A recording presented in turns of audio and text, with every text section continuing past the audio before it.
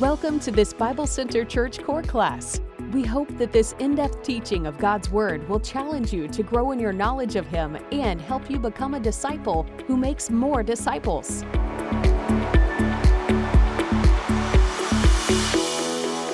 Welcome. It's good to be with you. I am Pastor Mike, and we are going to continue through our series on unity. We're in the third session of that series, and today we're going to be talking about gospel essential doctrines. So at this point, we've said several times there's different levels of priority when it comes to different doctrines. So what are the doctrines that we're willing to die for? What doctrines should we be willing to fight for? So today the goal is to bring some clarity to what those are.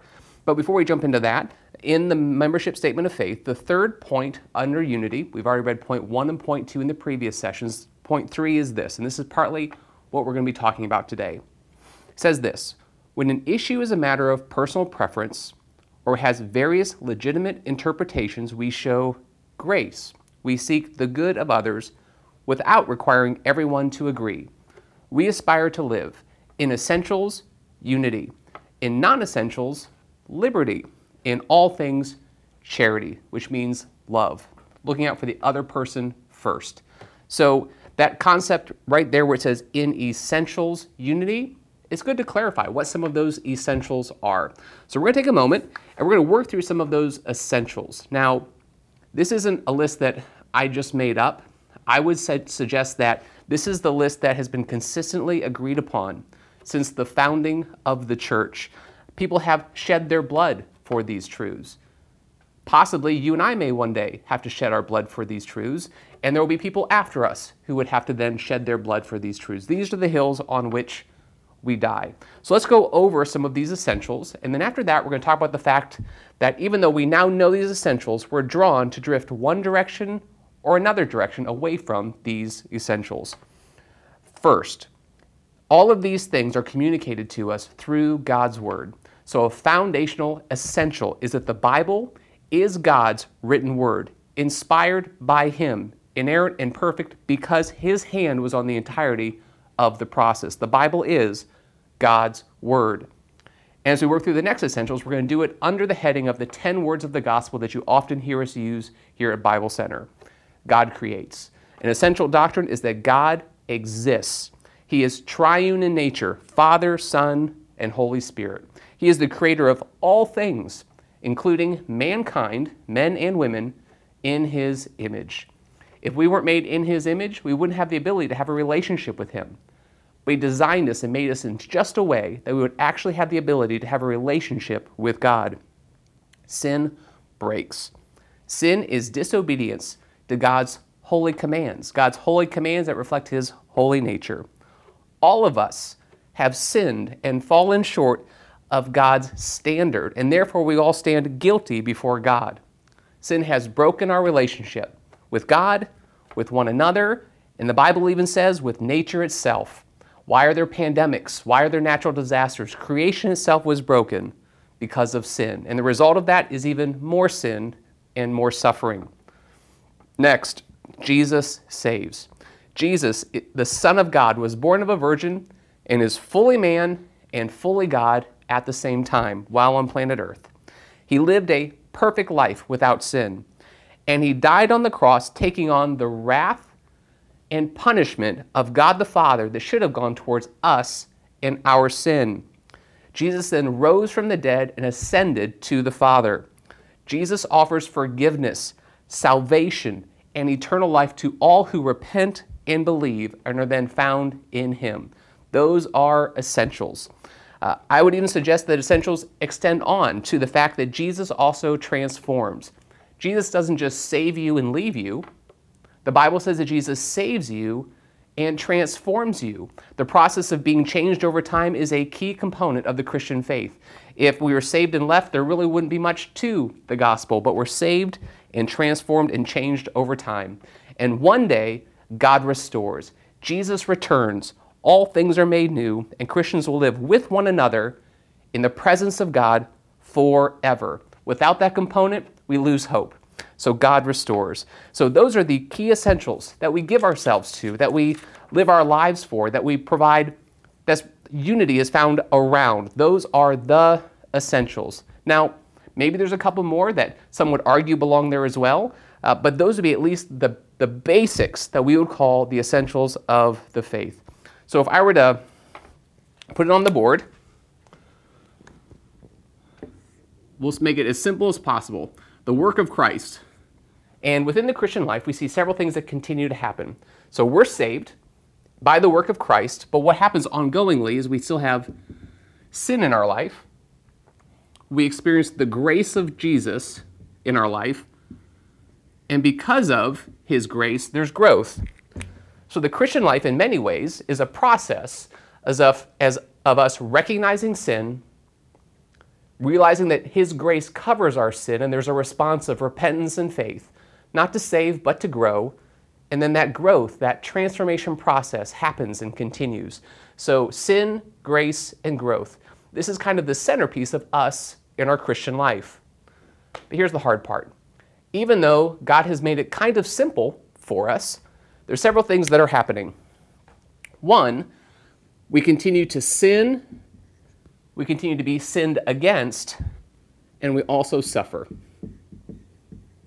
And sometimes when we're sinned against, when we sin, when we suffer, we start asking questions about the basics of the faith. Is God really faithful? Is he really there for me? Can I trust him? So sometimes doubt seeps in. Another thing that the Bible says is that there is a war taking place. In Romans chapter 7, Paul talks about the fact that there is a war between him and his old nature. What he wants to do, he so often doesn't do. And what he knows he shouldn't do, he does, over and over again. 1 Peter chapter 2, verse 11 talks about the fact that our old nature is at war against our new nature. War is a big word. Big things are happening. Casualties take place with war. So there's a war taking place in our own hearts, in our own souls. We're also told that we're consistently being fed lies. Lies from the enemy, lies from the world, and even lies from our own heart.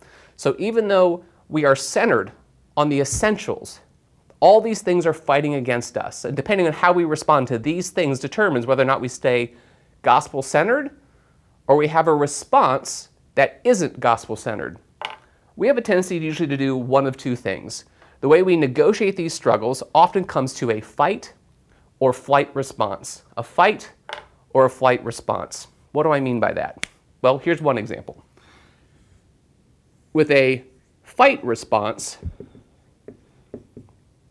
instead of recognizing our own sin or recognizing suffering or the war or lies that we're believing, instead of just leaning into Jesus, trusting in his work, sometimes we start thinking, maybe I need to prove my acceptance to God. Maybe I need to prove my worth to God. So instead of leaning wholly on his grace, we start to lean on the work of our hands, the things we've accomplished. This is called self-sufficiency. We tend to lean towards self-sufficiency. And when we do this, what we do is we begin to devalue grace. We begin to devalue grace. So instead of looking to Christ and being overwhelmed by his grace, instead of being overwhelmed by his love, we start kind of depending on our own ability to uphold some standard of holiness that we think will make us acceptable before God. When in reality, the only thing that makes us acceptable before God is the work of Jesus. We will never work hard enough or do enough to be righteous or have peace with God or be able to have a right standing before him. So what we tend to do is we decrease the role of grace and we increase our tendency to perform. We begin performing to have value. We begin performing for acceptance. So on this side, there's a tendency to go above and beyond like the normal expectations of Christianity. Where there's areas of freedom, we step farther away from freedom. The Pharisees kind of did this. Oh, you said don't walk 1 mile on the Sabbath. Well, I won't even walk a half mile. I won't walk a quarter of a mile. I'll stay in my house. So we look at areas of Christian liberty and we say, I'm going to step so far back from liberty to show God how devoted I really am. So there's a tendency here to begin leaning on your own devotion, leaning on your own works, instead of leaning on the grace of Jesus. We tend to fight these things and prove our worth before God. There was a book of the Bible written about this. The book of Galatians. Paul spends time talking to the Galatians saying, there's not a single thing you can add to your salvation, no matter how hard you work, no matter how much energy you put into it, there's not a single thing you can add. So this concept of works righteousness or self-righteousness, Paul crushes it. He basically denounces them, saying, if you try to add one thing to the gospel, you've fallen away.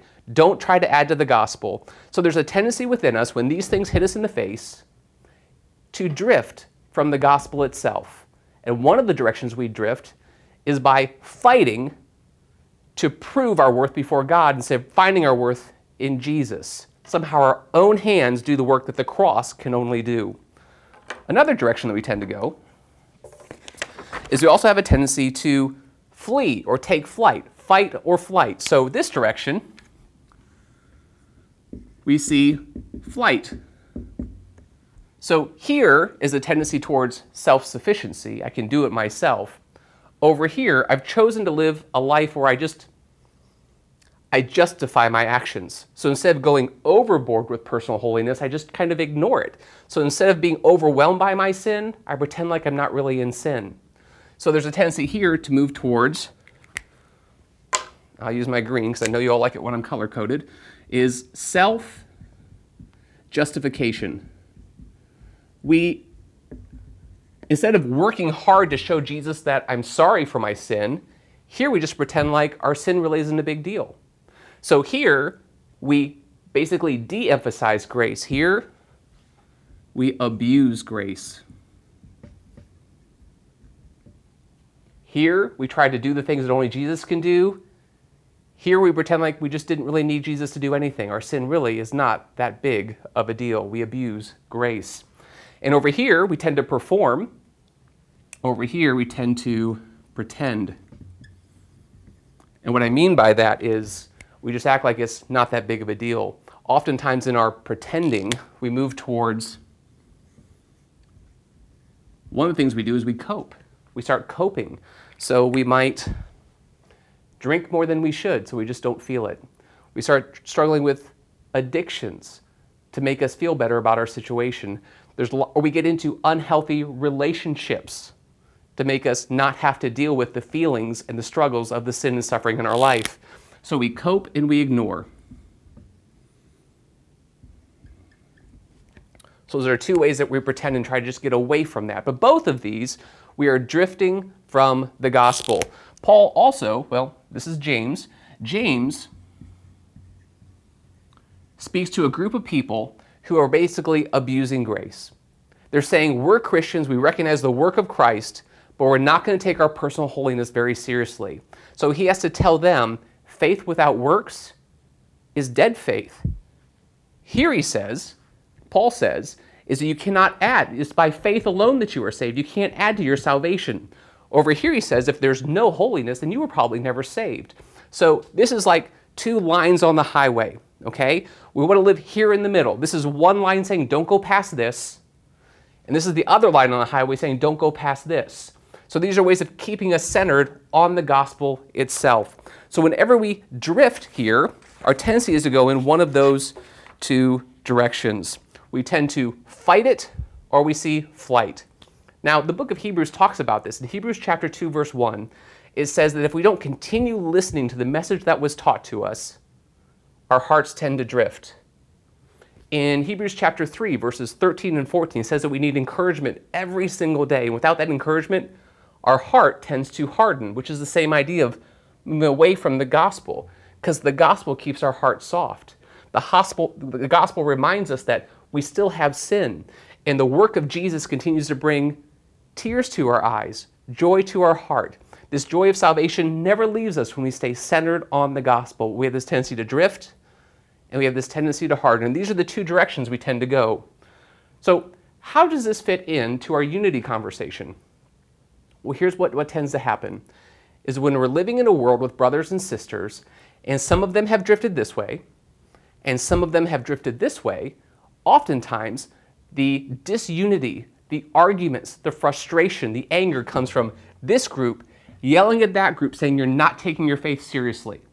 And then this group is yelling back at this group saying You're not allowing me to enjoy my freedom in Christ.